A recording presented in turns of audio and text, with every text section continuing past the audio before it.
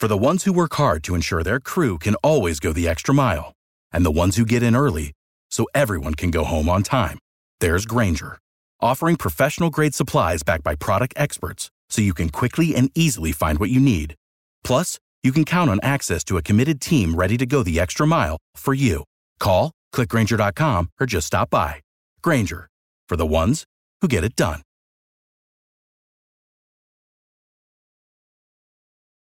Every team, every topic, everywhere. This is Believe. Can you believe this? Oh, Zion enough. Say it with your chest. Looking to push tempo here, the Pelicans. He'll get there. Bunny hops into a bucket. Hold that follow through. He posed. That's right. This is what takes you to another level.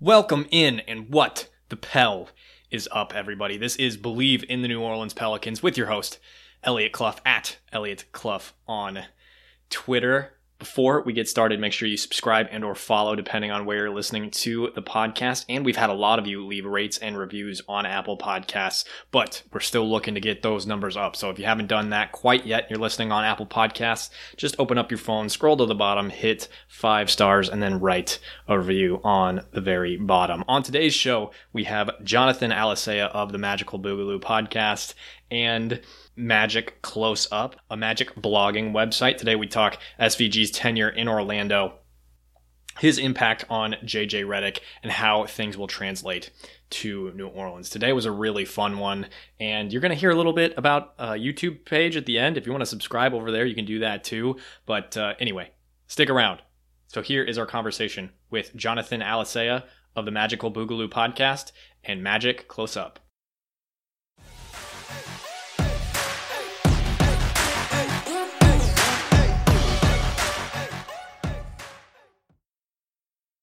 Jonathan, how you doing today, man? We appreciate you joining us. Yeah, not too bad. Like I told you earlier, I had just finished, not even 10 minutes ago, a bowl of gumbo in preparation for this podcast. So, yes, getting into the thick of it. We appreciate it. We love it. We love it. So to dive right in, right off the bat, Jonathan, given what you know about Stan Van Gundy being the head coach for the Magic for a good amount of years there, what were your initial thoughts on the hiring of SVG by the Pelicans?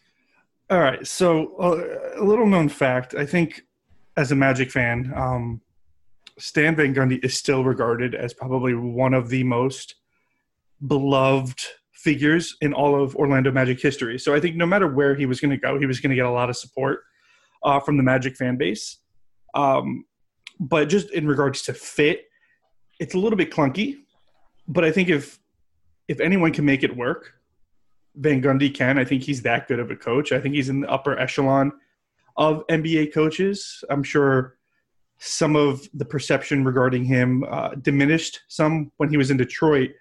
But, I mean, that could be attributed to a number of different factors. You know, at the end of the day,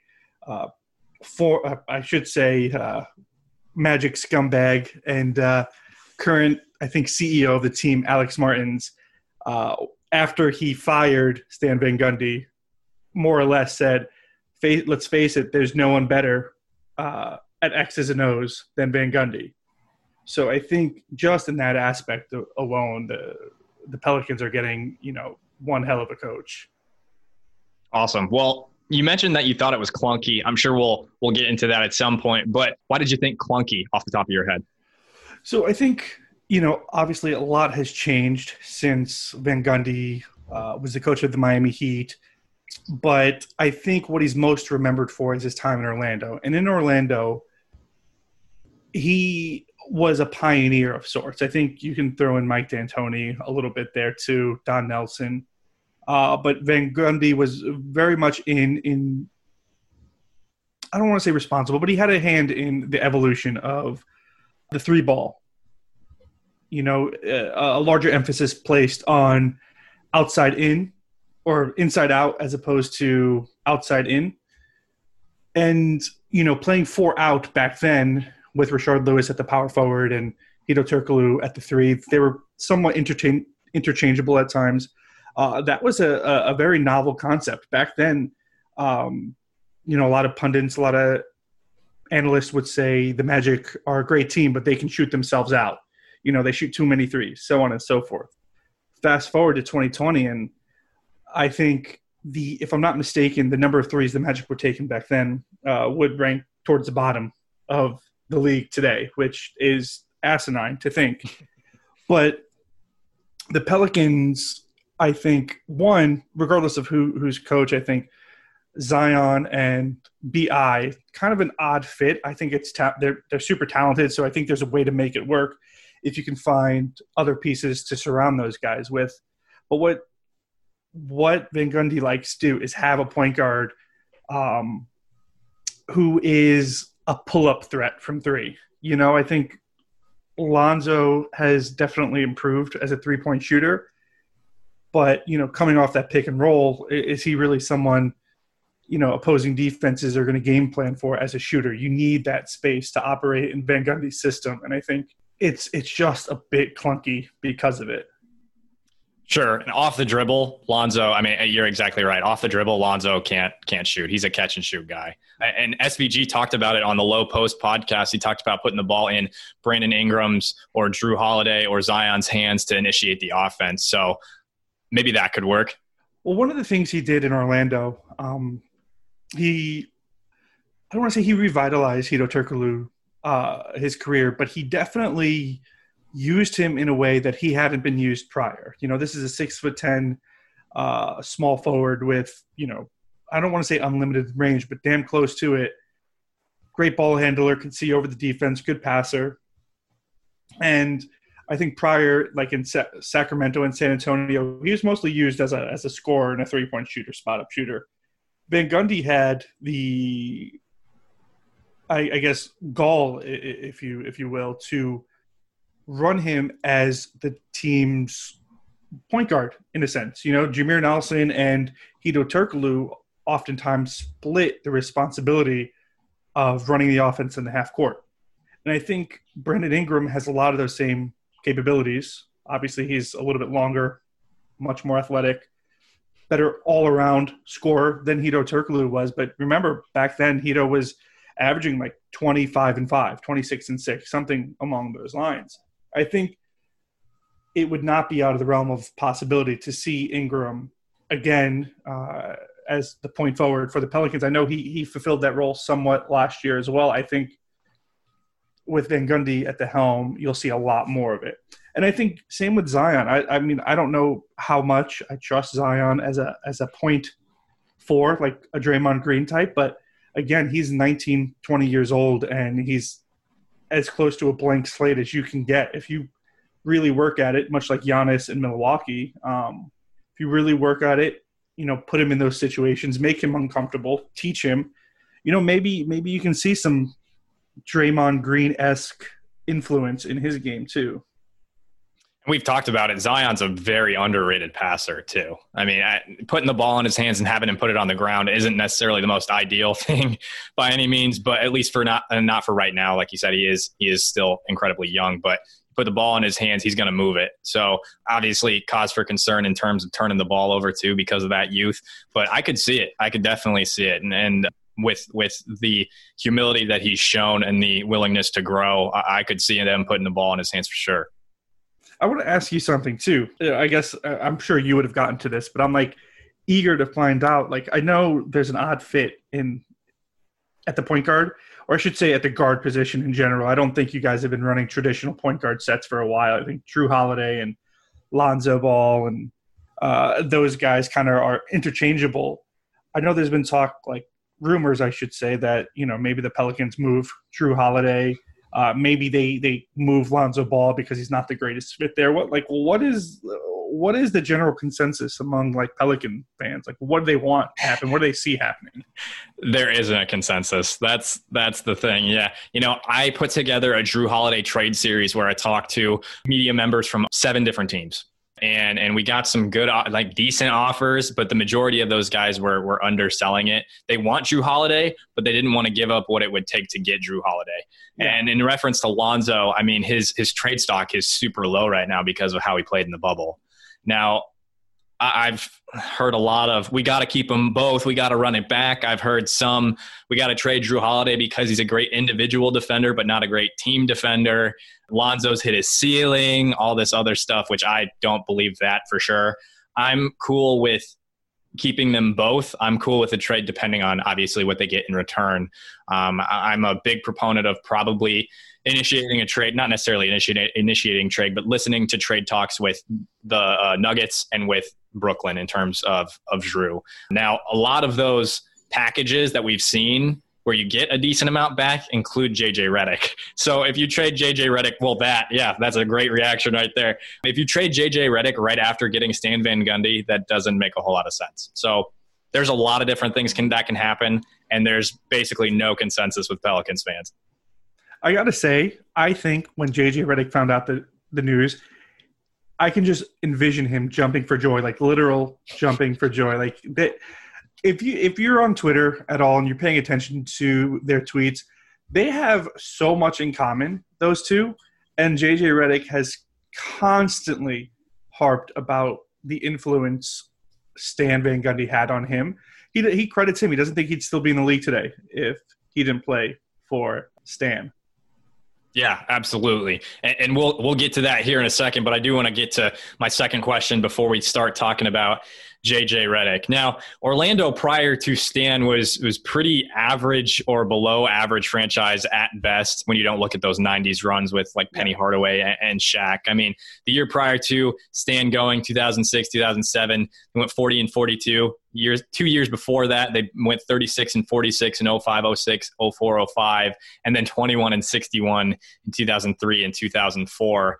What exactly do you think, or what do you know for a fact that Stan did to turn around the franchise, especially so quick, going 52-30 in his first year? Well, I think part of it was timing. You know, Dwight was evolving as a player, getting better gradually. I think same for Jameer Nelson. And then, of course, the Magic had some cap space. They went after Rashard Lewis and, you know, this and that. But I think there were two things that stick out. I want to say that like I said, Van Gundy is probably one of the most beloved figures in Magic history. So I'm not sure how biased I am right now or how much I'm misremembering due to all the good times we had with him as a coach. But he was, first and foremost, not afraid to mix things up a little bit. Like I said, Rashard Lewis at the 4. Initially, what doesn't get talked about is that year, I think it was Tony Battie. He got injured before the season started. I don't remember what it was. There was something that caused him to miss a ton of games. And so off the bat, Van Gundy, we had just signed Rashard Lewis. We had Hedo Turkoglu, and we didn't really have a ton of depth at the 4 spot. So he goes to Rashard Lewis. He's like, I know we signed you to be the 3. Due to injuries, we're going to need you to play the 4. Blah, blah, blah, blah, blah. And, you know, there were other guys on the roster off the top of my head. I don't know who was there. He could have gone with a number of guys at the 4, but he chose Rashard Lewis to play that spot. And, you know, at the time, like I said, it was very unconventional. You didn't really see 4s with the exception of maybe Dirk, occasionally KG, shooting 3s, you know, in any capacity. And so it opened up a lot, not only for the Magic as a whole, but Dwight Howard. You know, he was able to – it was impossible to double-team him. You know, if you double-teamed him, you know he was going to be able to kick it out to any one of the 4 other perimeter guys on the wing who were all excellent three-point shooters. You had JJ Redick, of course. You had – who wasn't really playing too much, but he was there. You had – Keith Bogans, who was a good three-point shooter, Jameer Nelson, of course, Hedo Turkoglu, so on and so forth. And I think at the time, that was such a new, novel concept that opposing defenses didn't know how to adjust. You know, they were still playing 2 bigs down low, and it was just a matchup nightmare. So I think part of it is that's kind of sort of what shifted. But when you go small like that, when you're playing 4 out, typically you sacrifice on the defensive end. You know, you're going to give up something somewhere. And credit to Van Gundy, his principles, regardless of who was manning that 4 spot or who was on the floor at any given time, he never abandoned his principles. He was always going to be a defensive first coach. You know, securing defensive rebounds was important. You know, help defense communicating, being in the right positions, so on and so forth. And if you took a possession off on that end, you weren't getting minutes, which is part of why J.J. Redick didn't play early on. A number of guys didn't. He was not afraid to yank you. He did it to Hedo Turkoglu a few times, quite a few times. Have a 20-point game going into the third quarter, missed a few defensive assignments, yanked. And I think that sort of accountability to engagement is kind of his sticking point as a coach. He's going to stick to his philosophies, and he's going to expect you to play and be a professional at all times. Absolutely. And, you know, that's a big thing that we've talked about with SVG coming to New Orleans in terms of accountability, because that's just absolutely not been there, especially with Alvin Gentry at the helm in New Orleans.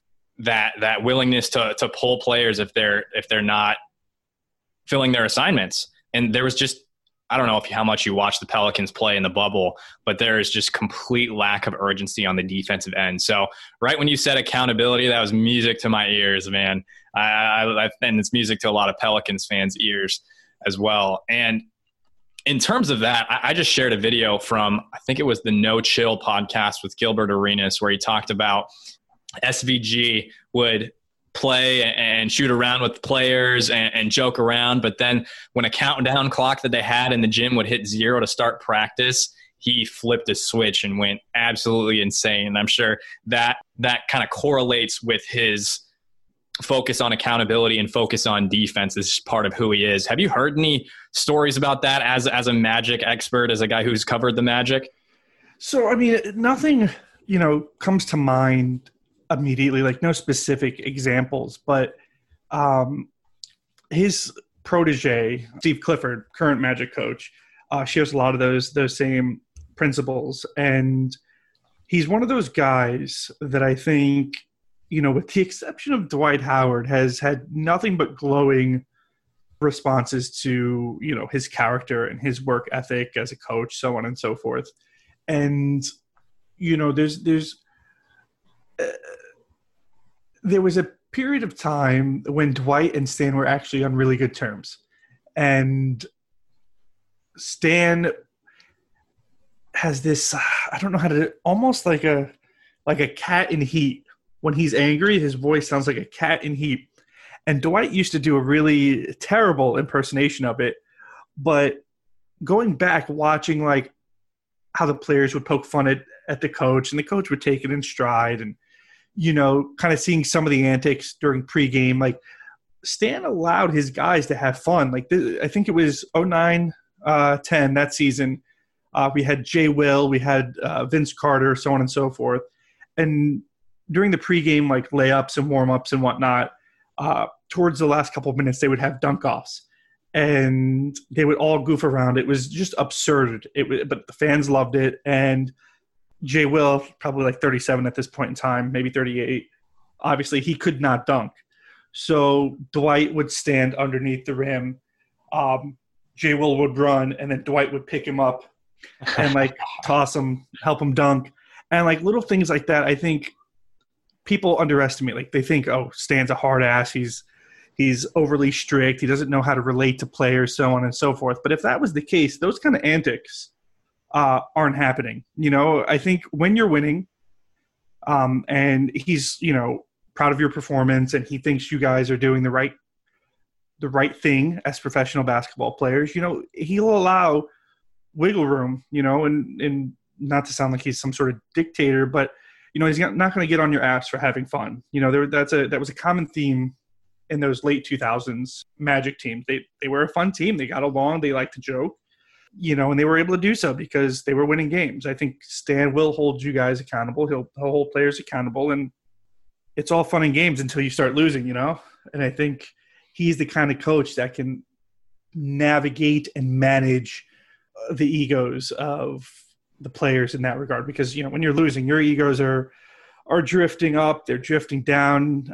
It's easy. And I think you cover the Pelicans, you've seen it. When the going gets tough, it gets really tough, So I think he's the type of coach who can kind of keep those things, in place, make sure the players are happy, they're having fun, that they're communicating. At the end of the day, it's a damn game. It's not life or death, but they are professional athletes. They get paid to do, what they do at a high level. And I think he'll hold them accountable. So you referenced it there, Jonathan, about his potential. I mean, the narrative has been from certain pundits and certain networks, his potential inability to relate to younger players. I mean, where do you think that comes from? I mean, you just said it. You think it's basically irrelevant. It's not true. I mean, Kendrick Perkins said it, so I have no reason to believe it. He also believed that Jason Kidd or Mark Jackson was a better hire in this situation, which I don't know a single person that would agree with that. Where do you think that narrative comes from, his potential inability to relate to players? Shaq. It comes from Shaq. I think it's part of the reason why, if not the biggest reason why, the Miami Heat fired him the year they won the championship. I think they were 11-10 at the time, one game over 500. They weren't performing particularly great, and Stan got the axe because of it. And what came out after that was a lot of Shaq talking about how Stan couldn't relate to the players, so on and so forth. And then, of course, when Dwight wanted to be traded, have you seen that press conference? I just watched it. Yeah. First of all, that's my favorite thing. I put that, it's 12 o'clock now. If they fire me now, I'll go home. I'll have a nice day. Like, that's who Stan is. So that kind of, I guess, hostility between coach and player, star player, that he's known for, I think part of that is because he, unlike most coaches, he's not going to let things slide. If you miss a defensive assignment as, superstar center Dwight Howard or superstar center Shaquille O'Neal, he's going to hold you accountable the same way he would the fourth guy off the bench. He doesn't show favorites. He doesn't let it slide. Like, if anything, he asks more of his star players than he does of his role players. And I think when you're a multimillionaire superstar, you expect everyone to love you. Obviously, not every star player is like that, but I think there are. I think Shaq is one of them. I think Dwight is another one of them. And I think the fallout, in hindsight, definitely falls on the star, specifically Dwight Howard, not Shaq, and not Shaq. And Van Gundy got the blame for it early on, and I think it interfered with some of the coaching opportunities he got. If you look at his time in Detroit, obviously they underachieved, but there was no narrative about him not being able to relate to the younger players. There was narrative about him being a terrible executive, which he probably very well was. His team's underachieved. But look at Andre Drummond. He had some of his best years under Van Gundy. He had, huge numbers. He was an all-star under Van Gundy. So what does that tell you? I think he has a knack for being able to relate and develop younger guys. Drummond had his best years. You had Dwight Howard blossom into a potential future Hall of Famer. Jameer Nelson had his lone all-star year under Van Gundy. Redick credits him. Marcin Gortat credits him. Hedo Turkoglu credits him. The list goes on and on. Absolutely. And I've heard this narrative from people like Kendrick, like Skip Bayless. So yeah, a bunch of idiots. Exactly. Two guys that I do not necessarily listen to on a frequent basis for good reason. So I'd like to think that narrative is unnecessary. I think it comes from the fact that he didn't play basketball too. I mean, at least at that high level. Mm-hmm. And there's plenty of other coaches in the league who didn't play at that high level and have been successful. Does it help? I would say so. I mean, you look at Doc Rivers, you look at Steve Kerr. These guys have played in the league. I mean, go way back, Phil Jackson. Yeah. So I think it helps, but is it absolutely necessary? I don't think so. I think by the time you get to Stan Van Gundy's level, like look at the guys he's coached, like the guys I mentioned. There was Shaq, there was Wade, Dwight Howard, of course, past his prime, Vince, Gilbert Arenas past his prime. He's coached star players, and I think I tweeted something along the lines of this, but like if Zion and B.I. and, Jackson Hayes, so on and so forth, if those guys don't buy into what Stan's selling, that's on them, not on him. This is a guy that's coached legends, absolute legends. And he's been around the league for like 30 years. If you're not going to listen to him, if you're not going to respect him, if you're not going to, take his advice and his decision-making, then that's on you, the player. Now, in part of what he's been known for, this wisdom, his flexibility with offenses and moving around what he does schematically based on the roster. One of those things is that 4 out, 1 in type of offense that he ran in Orlando with Dwight as the one, and obviously all those shooters, JJ, Hedo, Rashard Lewis. Does that translate to the Pels situation based on what you know about the roster, the way it was constructed for the Magic back in the day? I mean, you mentioned Rashard, you mentioned Hedo. Those guys are pretty big. I mean, they're 6'10", 6, however tall Rashard Lewis was, 6'8", 6'9". And the Pels just don't have that type of height combined with that type of range as well. I mean, when they were running small ball and with Melli at the 4 and Zion at the 5, it looked pretty efficient. It was really fun to watch. But the only way they got better defensively because of that is because of how good their offense was. Because Melli is Zion's a horrible defender. So do they need more? I mean, do they need more 3-and-D guys? Do they need more length? Do they need more height in order to make that 4 out, 1 in type of offense work in New Orleans with Zion as that one in the inside? So I'm a little bit biased. I think just a little backstory. When Van Gundy was with the Magic, I was in my late teens through early 20s, and a lot of my basketball ideologies were formed based on his principles. And with Steve Clifford currently at the helm, a lot of that stuff kind of has remained. So I think I may be a bit biased when I say this, but I think Jackson Hayes is a good starting point for the Pelicans. I think in order for the Stan Van Gundy system to work, you need a guy who can protect the rim and is a good vertical athlete, a good rim runner. I think both as, in the offensive system playing 4 out and also defensively. And that's where it gets a little bit tricky, because for as much as I love Hayes, I think he's definitely a flawed player. He's kind of a super athlete, high energy guy, but not particularly skilled.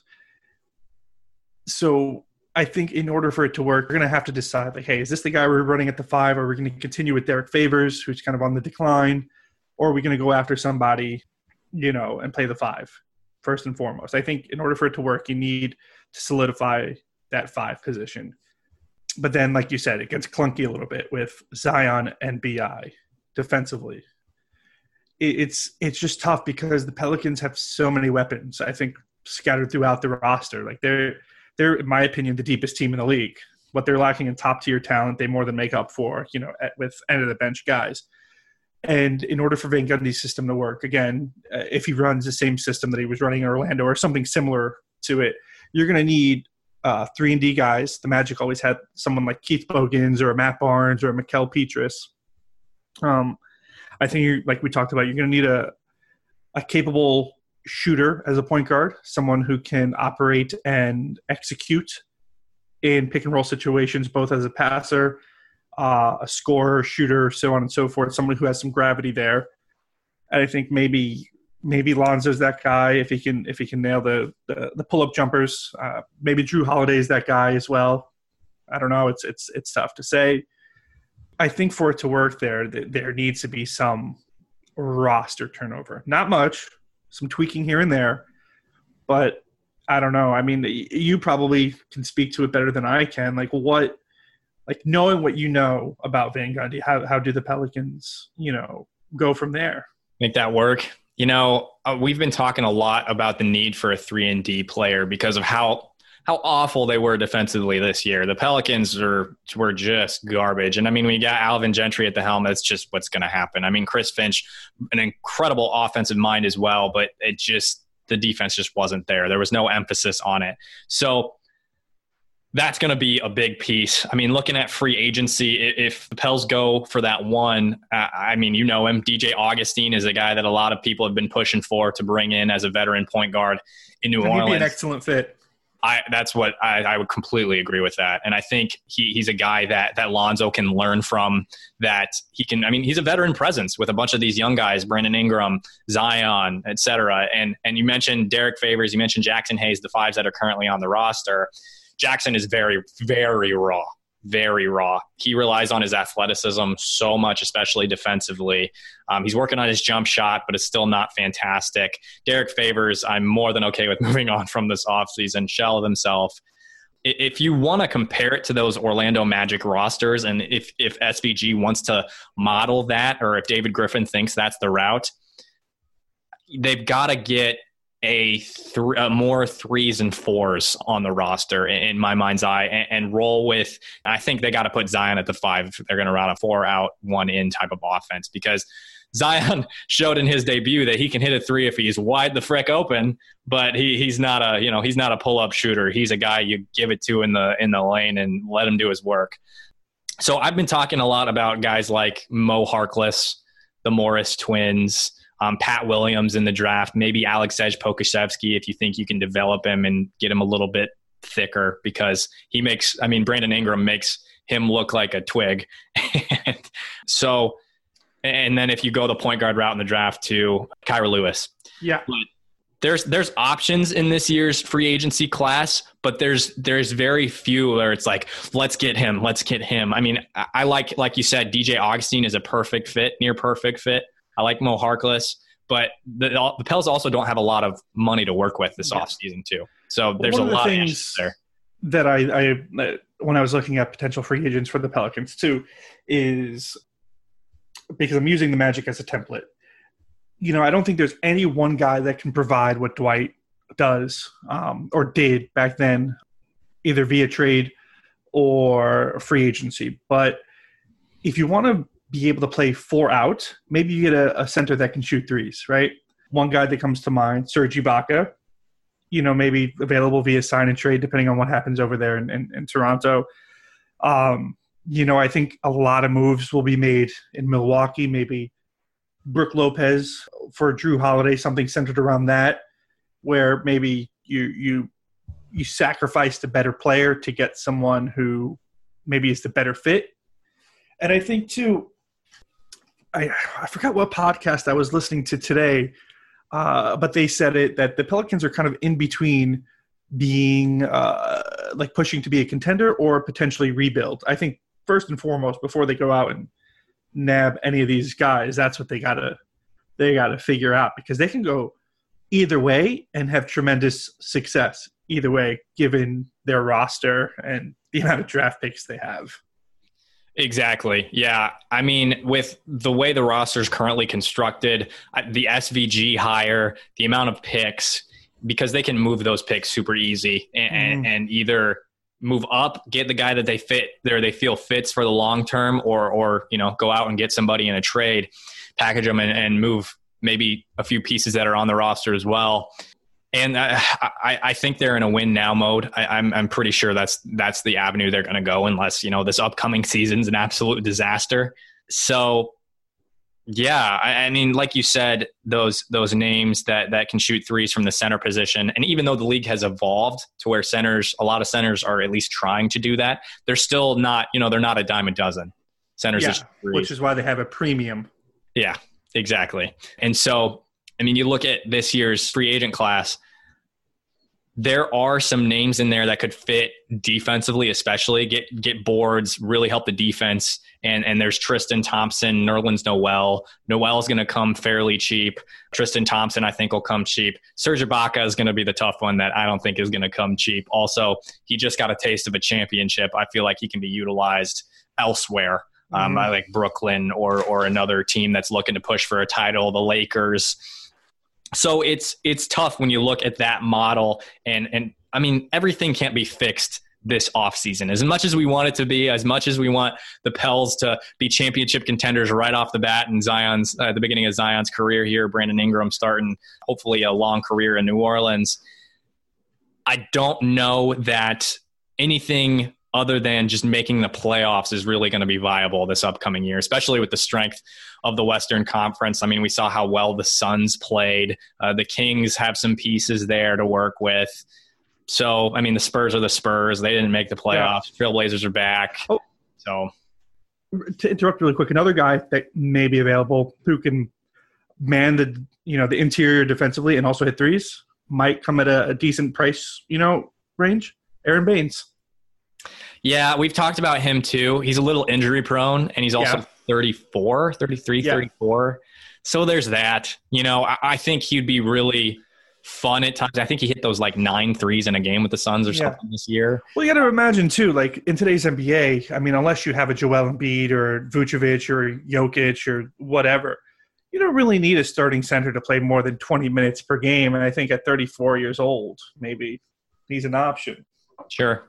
Touche. And how much Zion thrived at the 5 in small ball this year too. Mm-hmm. You could probably make that work. Fair enough. I haven't thought about that. It's like what the Warriors did. They started Bogut, 15 to 20 minutes a night, and Draymond Green got the rest of the 5 minutes. Right. And this last year, Derek Favors only played 24 minutes a game too. Mm-hmm.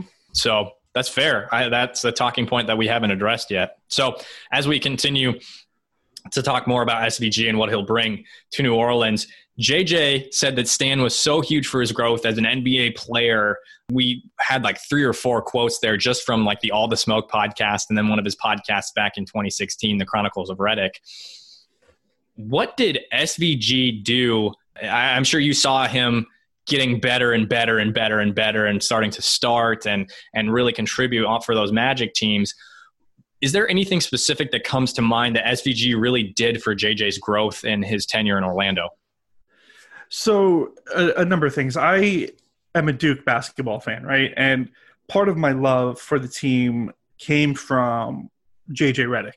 I think his sophomore year at Duke is when I really started to pay attention to him. And, what I saw was just like this really ballsy kid, would really thrive. Like, he's talked about it. It's well documented. He's probably one of the top 3, 4 most hated college basketball players of all time. What he went through is something fierce, and something about that just drew me to JJ Redick as a player. So naturally, in 2006, when the Magic drafted him number 11, which, mind you, 2006, number 6, that's June 11. That's my birthday, June 11. It was a sign. It needed to happen.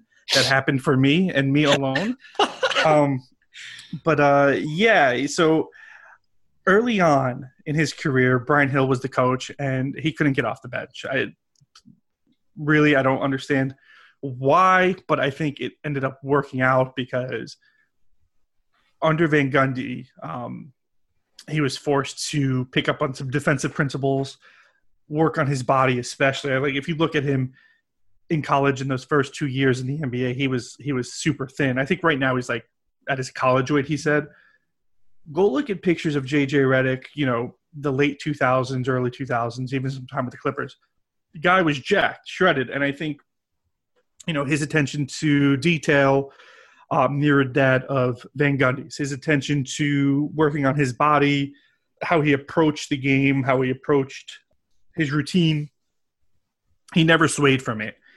And a lot of that, I think, has to do with Van Gundy more or less saying, like, if you want to play, I don't care how well you can shoot or what you can do on this end. You need to buy into the defensive principles that we're running. You need to buy into working on your body, being able to – you may only play 15 minutes a night, but you need to physically be able to play 48 minutes, those kind of things. And I think that rubbed off on JJ Redick. And, yeah, it's just a lot of Redick is an extension of Stan Van Gundy, I think. And I wouldn't be surprised to see him almost like a player coach in New Orleans if he wasn't already, especially with Van Gundy there. He knows Van Gundy like the back of his hand. I think if Van Gundy struggles to reach some of these younger players, maybe maybe Redick can act as an extension to the coach and be like, hey, guys, I know he's tough. I know this. I know that. I've been there before. Trust me, if you buy into it, he will do amazing things for your career, do amazing things for this team. Yeah, and I think JJ has really grabbed the attention and the focus of a lot of these young guys. I think he's really stepped into that leadership role in New Orleans, not necessarily to the degree of, a LeBron James or anything like that, because JJ hasn't had to be that guy in a lot of places in his career yet. This is really one of the first stops in his career where he's been a leader, let alone kind of the veteran presence in the locker room, the guy who's willing to speak, not necessarily all the time. The Pelicans were kind of lacking that one real vocal guy. If there was a vocal guy in the locker room, it was JJ. So I think he's got their attention, and I think they respect his opinion there in New Orleans. Well, one of the things too, I've said it, especially when he was at the Magic, I used to love to say this, like he had that quote unquote Mamba mentality. Like he's a psycho in regards to how hard he works. He's an absolute psycho. I think he's even admitted it on his podcast. I don't remember who he had on, but he was talking about how the head athletic trainer for the Clippers, or maybe the 76ers, had to tell him to, quote unquote, chill the fuck out, because he didn't know how to stop. He just had to always work and work as hard as he possibly could all the time. I think that's contagious. And I think, it lends itself well to younger players. Obviously, as you get older, you're going to monitor your body. You're going to work out a little bit differently. You're going to work smarter, not harder, so on and so forth. But I think having a guy like JJ around, who is a workhorse at 37 years old, he's accomplished almost everything and then some. That, coming into the draft in 2006, I don't think anybody expected JJ Redick to still be one of the three players left from his draft class. And I think players today, especially, maybe players who didn't get to watch him in college or didn't really understand the impact or the type of player he was in college, and who only view him solely as NBA player, JJ Redick, they look at that and be like, wow, like this guy, role player, 17 years in the league, has improved his game every single year up until the last year or two, just constantly improved. I think that's going to rub off on guys. I think he talks a lot about Frank Jackson.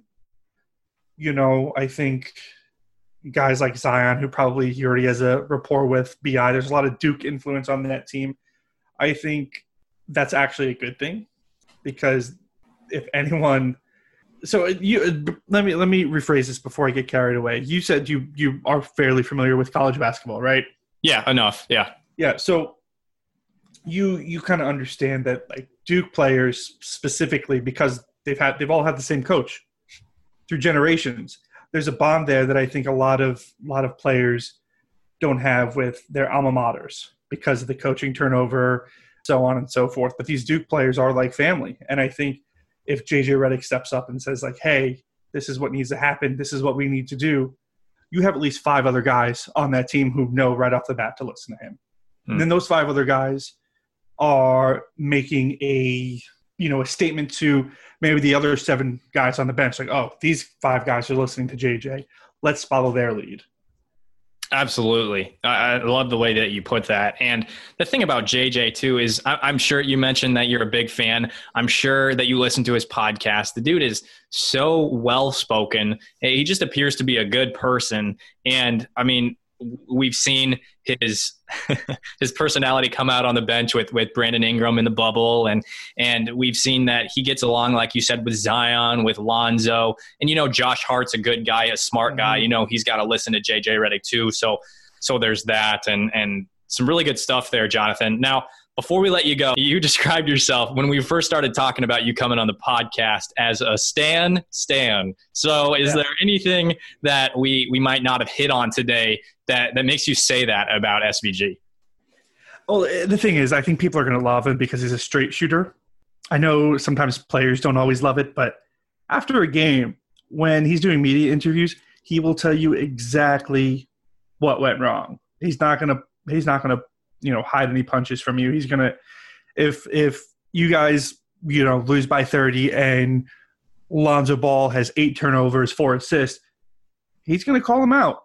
he's gonna hold his players accountable both publicly and privately, and that is, I think that's part of what fans loved about him: the accountability, the straightforwardness, and not to make it political, but if you do subscribe to his political beliefs, I think it's just like anything else, you might buy into him more as a person. If you don't, then whatever.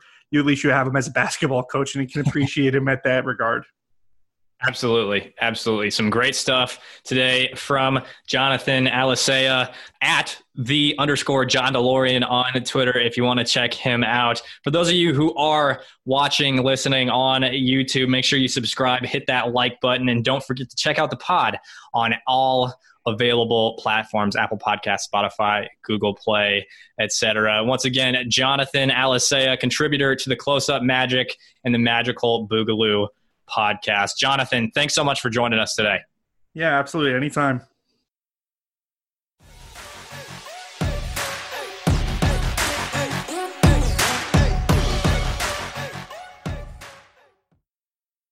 And there you have it, Pels fans. Thanks so much for tuning in today. Really fun podcast with Jonathan Alicea. Again, go check him out, @the_John DeLorean on Twitter. And while you're over there, if you haven't done so yet, I don't know what you're doing. Make sure to go follow @ElliotClough on Twitter. And before you leave this app, wherever app you're on, make sure you subscribe and or follow depending on where you're listening to the podcast. If you're on Apple Podcasts, leave a rate and review. Do it! That really helps us out. Go check out the YouTube page now that we're doing that. It's just Elliot Clough on YouTube. And if you want to subscribe and like our more recent videos, that'll really help us out. Go check out every single Believe podcast on Believe.com. And you can also see some new writings from the staff of The Bird Writes at thebirdwrites.com. Folks, again, thanks so much for tuning in today. I am Elliot Clough, and this was Believe in the New Orleans Pelicans.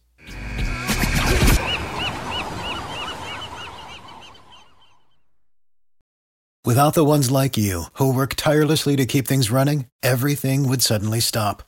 Hospitals, factories, schools, and power plants, they all depend on you. No matter the weather, emergency, or time of day, you're the ones who get it done. At Grainger, we're here for you with professional-grade industrial supplies. Count on real-time product availability and fast delivery. Call, click Grainger.com, or just stop by. Grainger, for the ones who get it done. You know when you're listening to a true crime story that has an unbelievable plot twist that makes you stop in your tracks? That's what our podcast, People Are the Worst, brings you with each episode. I'm Rachel.